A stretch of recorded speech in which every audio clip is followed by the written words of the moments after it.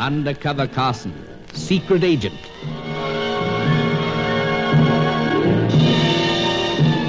Operation Death Ray, an assignment in Rio.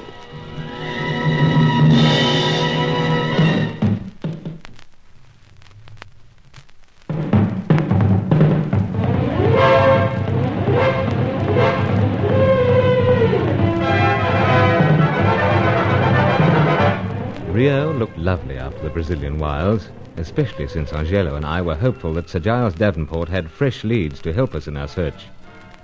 But we were dismayed to find that Sir Giles was missing from his Copacabana apartment.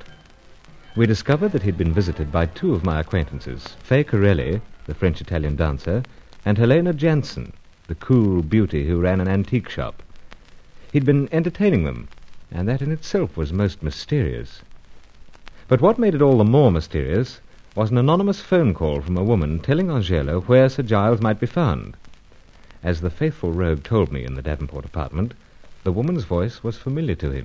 She was quick and to the point. She insisted that the information should be passed on to yourself with all possible haste. It was the voice of the Americano. Hetty Fitzhenry? Si, senor. Well, then that puts our beauteous bird painter in a different light altogether. Different light? Old chap, up to now you've regarded her as the female version of the deadly little piranha fish. That remains my regard, senor. But, man, she's trying to help us. You think so, senor? Naturally. She's given us instructions how Sir Giles may be found. She says that we must first find this Galveo. And she also said, didn't she, that Galveo is self-same fellow who commandeered self and Roger Deauville some time back. Indeed. Which makes him the same bird who was spying on this apartment last night. True, senor. Right then. We get cracking. Run down, Senor Galveo. Or run into his hands, perhaps. Angelo, old chap, you're throwing a lot of cold water, you know. To me, senor, this has the markings of a trap. You can't ignore it, though. The painter of birds makes herself out to be so light of heart, concerned above all else in engaging you in a romance. That is not the truth, senorita. I'm not sure of that. In such matters, Senor Carson, I am rarely mistaken. Oh, dash it all, old chap. You look askance at all my lovely ladies. It is perhaps possible that they all seek your company for no good reason. Oh, steady now. Think of fella's ego. What is that, senor? Oh, let it pass. It would be blow to think they're interested in me only for their own devious ends. Howsoever, as I said, you cannot ignore this tip. Sir Giles has been missing well over 12 hours, to our knowledge. But investigate everything, however slight or suspect. Leave it to me to inquire into this name, Galveo. Well, best you do, I suppose. Yeah, but sleep, old chap. You're way behind. The question of sleep will not arise until His Excellency is safely returned here to his apartment. Oh, please yourself. But meanwhile, I could carry out somewhat worthwhile investigation. Interesting to know whether it really was Hetty Fitzhenry who rang. The voice is Americana, senor. Can there remain any doubt? I'll put it this way, then. I'll see if I can find out why she rang. I'll try to contact her by phone. See if she can meet me somewhere for coffee. Meanwhile, you find out what you can on Galveo.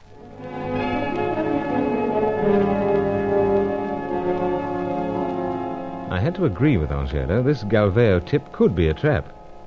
Anyway, Angelo went off, and I got busy on the phone. Contacted Hetty first try. Said she was just up, and made it magnificently convincing. We agreed to meet an hour later in the city. The cafe was small, intimate, seemed safe enough. Hetty looked radiant. This is just what I've been praying for, Bruce. Coffee? Oh, shucks, no. You showing some interest at last. At last? Oh, dear me, interested from the first moment I saw you. Well, in that case, brother, you've been letting some opportunities slip by. Oh, jungle is scarcely the place, you know. Well, I warned you. It brought out the primitive streak in the old Fitzhenry blood. But what's all this about, honey? The fact I wanted to meet you? Yeah. Are we going to hold hands, talk birds, or what? Well, dear, more coffee? No, thank you. I'm doing fine. Let's get to the point, huh? Well, wanted to see you, naturally. Sure. But I'm still wondering why. Hetty, when I phoned you an hour or so ago, you said you were just up. And so I was. After all that traveling, I was kind of weary. You hadn't been making any phone calls earlier? Honey, I just rubbed the sleep out of my eyes. I see. Oh, you've gotten all mysterious again. What's it about this time? Oh, best I come to point. Oh, I certainly wish you would. I was under the impression that you'd phoned Sir Giles Davenport's apartment this morning. I had? Oh, honey, how'd you come by that crazy notion? Angelo told me. That lughead. What mischief's he trying to cause this time? I thought it was you talking to him. But why the heck would I be wanting to talk to him? Pass on message to me. Oh, guess that's the only reason I'd talk to that snooping man Friday. But it'd be short and sour. It was short anyway, from all accounts. Honey. Well, I must be calling people up in my sleep. But this message... Oh, nothing really. Now, Bruce, remember what I said about your footwork. Forget it, Hetty. It obviously wasn't you. I'll swear to it. But I'm mighty concerned. Oh, come now, let's forget. Oh, no, you don't. Really, my dear? Now, don't get me riled, big boy. I tell you, I'm downright concerned. You know why? Can't imagine. Well, because I figure somebody's been impersonating me. Either that, or your Angelo is stirring up trouble, like I said. I won't have that. Well, someone's trying to impersonate me, and I want to know why. I can't clear that up, much and all as I'd like to. Well, how about telling me the message? That ought to help some. Hetty, you're even lovelier when you're angry. Oh, go easy on that line, Bruce. No, but you are. Eyes seem to have fiery specks in the green. Let go my Oh, hand. Hetty. Oh, this isn't fair. I want to know what... How I really feel about you? All right.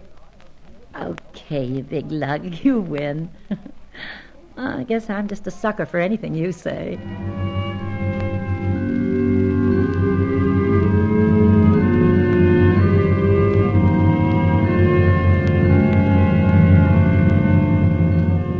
Curious, though. It seemed it wasn't Hetty who phoned the information through, and that set me thinking hard.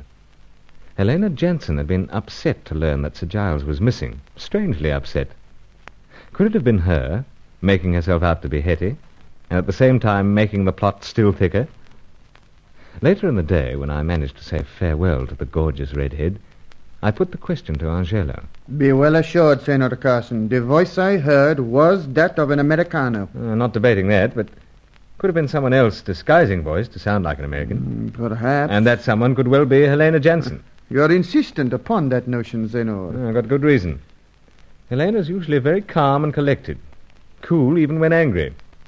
But she was visibly dismayed when she heard Sir Giles wasn't at home. And why should it dismay her? Apparently the old boy said he was eagerly awaiting our return. It's more than a possibility, Angelo.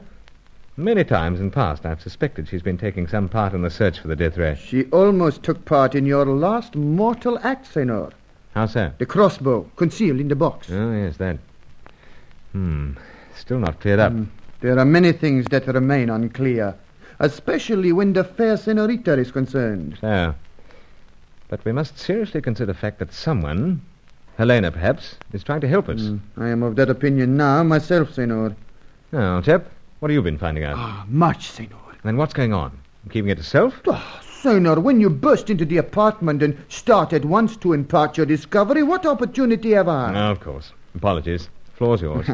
You are aware, Senor, that I have many unusual avenues by way of which to carry out my inquiries. Yeah, so it seems. There is a person known in a certain shady section of this city by the name of Galveo. So you've landed something? Indeed. Good. Go ahead. This Galveo is a person altogether without scruple. Now, if I am to soil my hands, then I take care first that the purpose is at least honorable. That is why, Senor, I am only too willing to kill in order that the secret of this terrible weapon will not fall into the wrong hands. You understand that? Oh, perfectly, old chap. But this Galveo is different. He'd sell his very soul to the devil of all devils. And that's what he's done, eh? It would appear so. Now, the buyers. Discover anything of them? Unfortunately not. However, it would appear that he is in the service of some people who are engaged in a secret operation. He returns at a late hour, sometimes not at all, to the place of his abode. Yeah. You know where this place is, by any chance? I made it my purpose to discover that. Oh, good again. It is not a presentable district, Senor. This abode is what you would describe as a shack. You've seen it? Indeed I have, Senor. It would present no great difficulty to enter. Then let's enter, huh? After dark. May lead us to Sir Giles. Hello? Who'll that be phoning? If it is His Excellency, then perhaps our worries and concerns will not be so heavy. Best you answer. Si, Senor, at once. The apartment of His Excellency, Sir Giles Davenport. His Excellency. Senor, Americano woman. Here there. I am here Is there any matter upon which I'm able to assist you? Is old Staccato there? Old Staccato? Oh, Bruce Carson. No, not. I fear Senor Carson is not here. You don't sound too sure. Be well assured that he is not here. Well, all right, keep your hair on. But I didn't call up to whisper sweet nothings in your ear. Bruce reckoned you'd had a call from me early this morning. Well, I just thought I'd call this time so you could sort of compare this voice with the one you heard. First one certainly wasn't mine. That is most kind of you, Senorita. Well, you notice the difference? If there is any difference, it is a matter which I propose to keep to myself. She hung up. Indeed, Senor. Though I did not wish to give the Senorita the satisfaction of knowing it, that voice was altogether different from the first Americano. Well, that clears that up. To the point, anyway. It may be that she seeks information on your whereabouts. And mine, Senor. We'll let that go for time being. First, we look over the shack of friend Galvero. Comes dark, you'll be waiting outside while I do the looking over.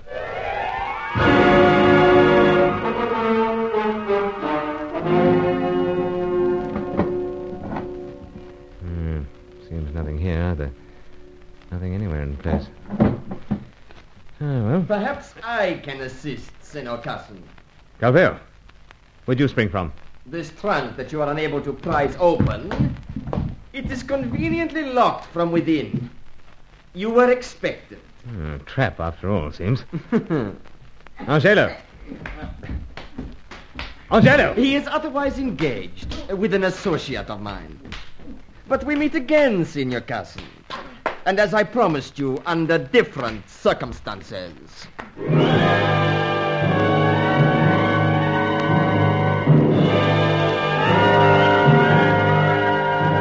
As Galvero's gun glinted under my ribs in the half-light, I could hear Angelo fighting desperately outside.